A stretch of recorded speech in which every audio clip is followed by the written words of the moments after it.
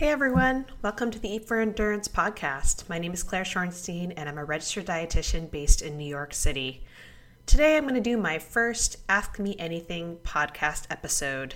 I've been meaning to do this for a while, so I apologize it took me so long, but I was busy scrambling to get a bunch of interviews together and edit them and get them produced and ready to go during my maternity leave.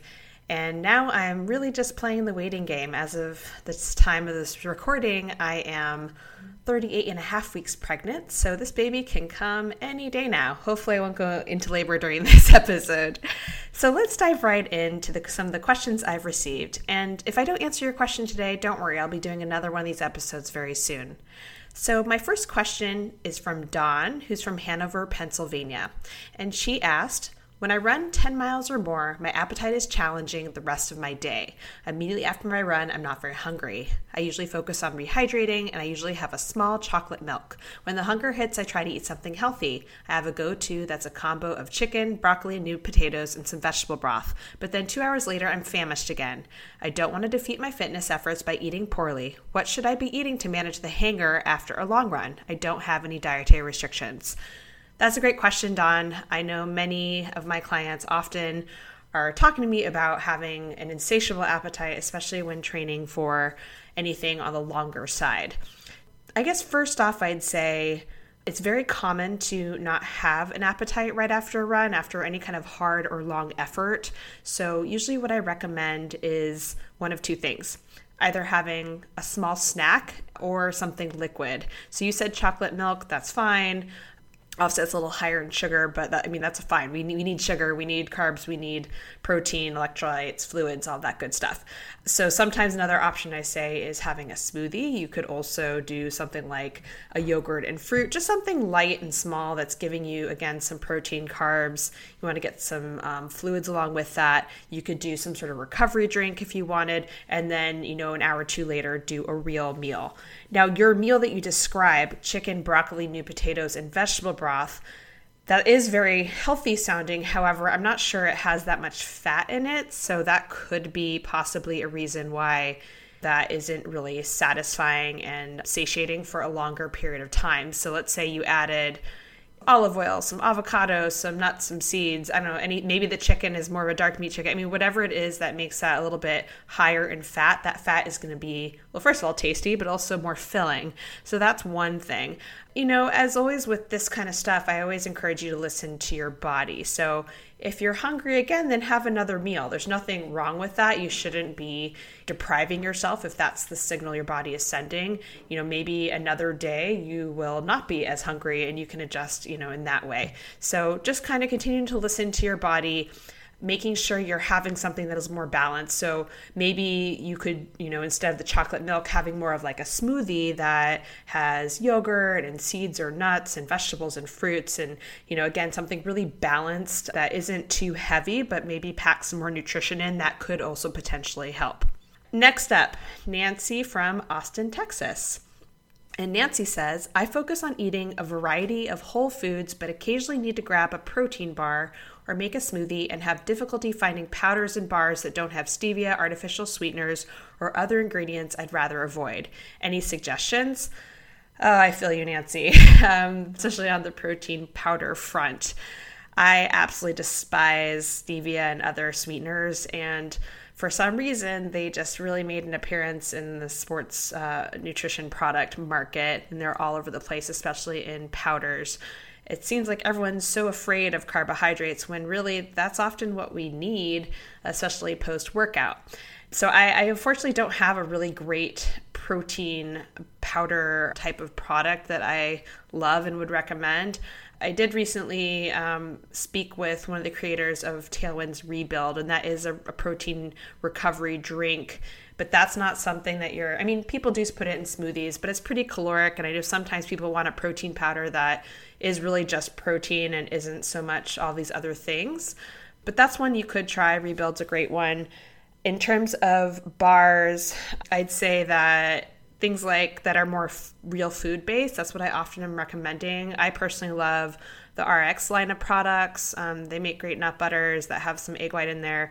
And their bars, some of the Kind bars aren't too bad, although it's not so loaded with protein. Same with Lara Bar. Again, not as high in protein. And in terms of drinks, if you're making a smoothie, again, think real food. You don't have to always have some sort of product in there. You could also just use yogurt, whether it's non-dairy or dairy yogurt, like a Greek yogurt or regular yogurt, or even a kefir. You could be using nuts and seeds and things like that. So, there are lots of other options. It doesn't, again, have to just be some sort of whey or pea or hemp or, any of that kind of stuff. So that's what I'd say is if you can focus on having whole foods, that's great. Sometimes if you're just looking for convenience, I mentioned yogurt a lot. I happen to love yogurt, but like yogurt and fruit's a good one.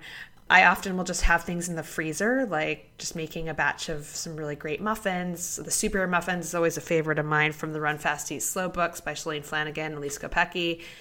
Things that are just kind of handy that you can, grab from the freezer or whatever when you get back, or even having some hard-boiled eggs lying around or things like that. So sorry I don't have more product ideas for you. I too am looking for something that I enjoy on the market and have not quite found that yet. So I tend to go more real food-based for now.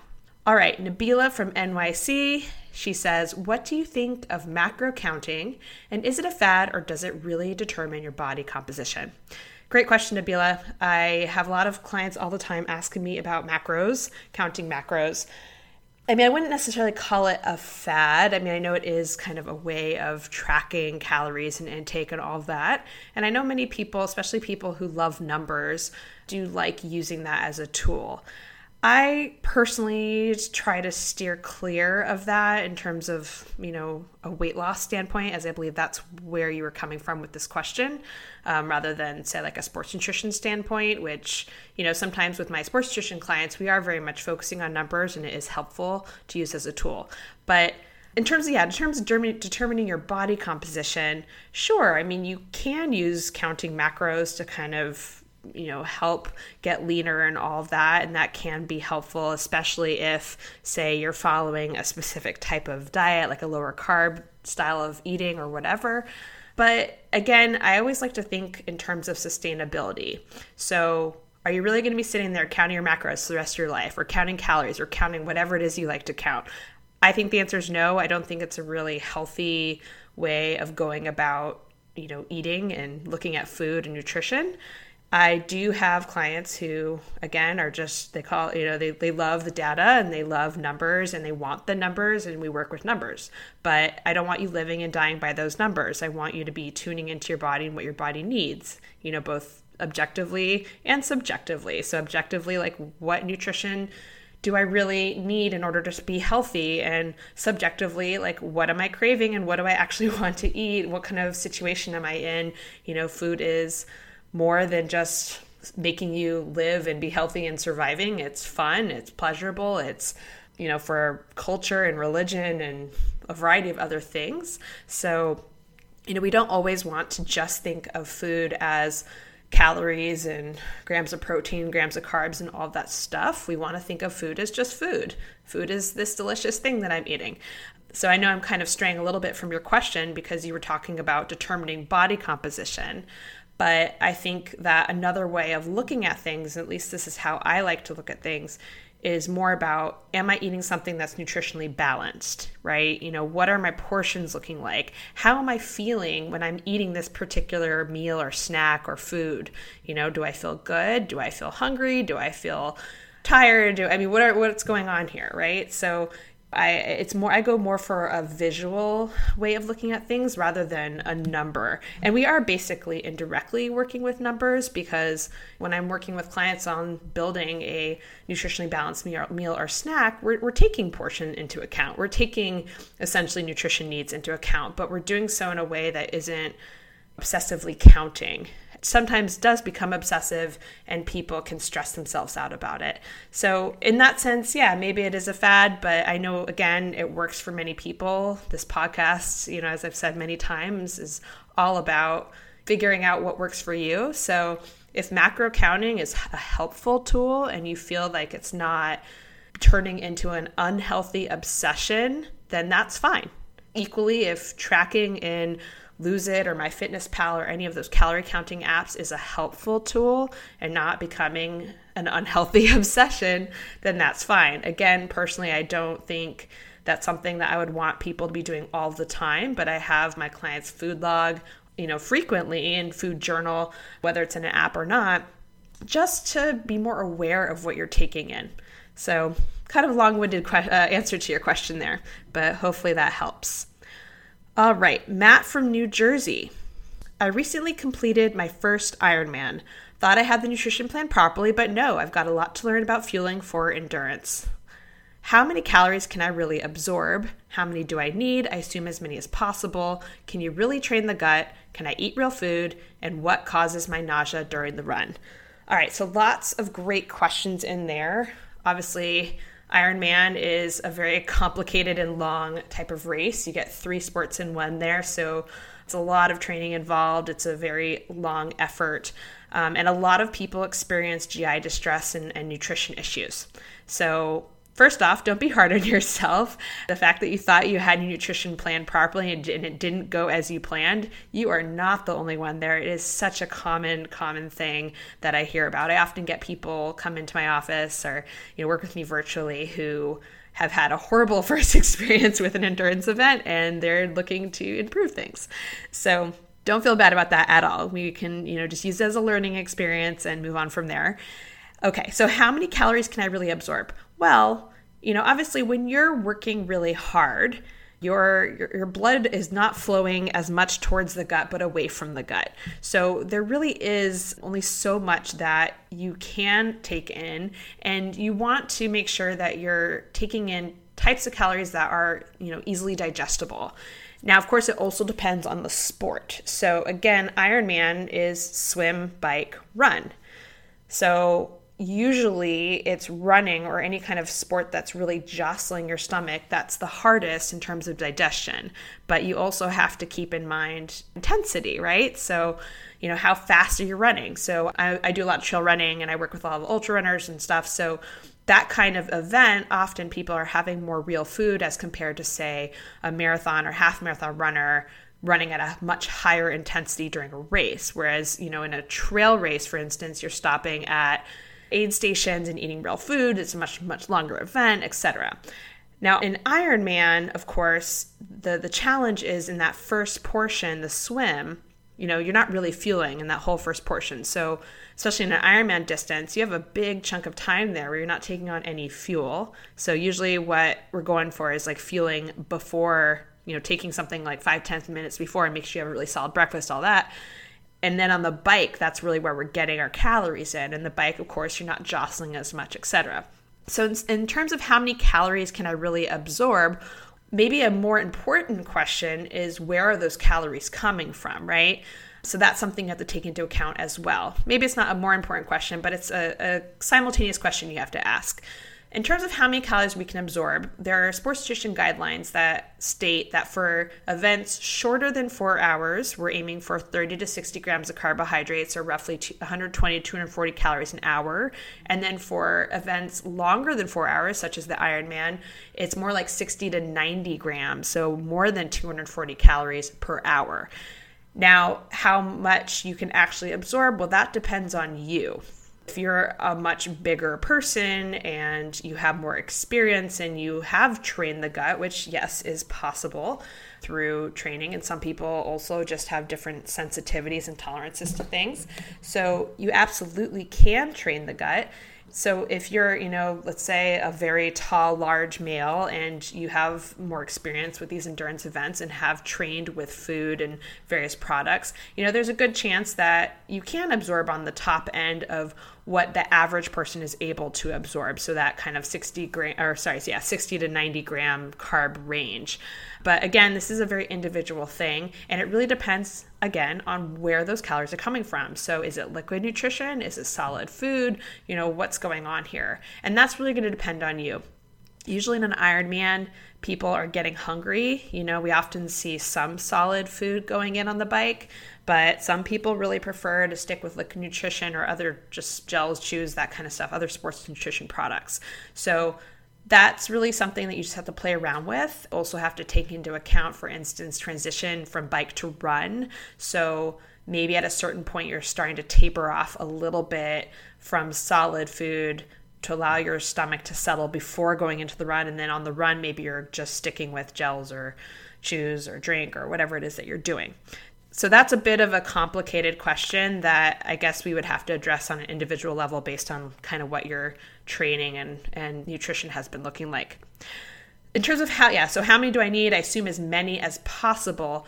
So it's as many as you can tolerate. We're not like stuffing in just like thousands of calories. You're going to not do well in that case. So again, the research shows that there's really only so much most people can really take in.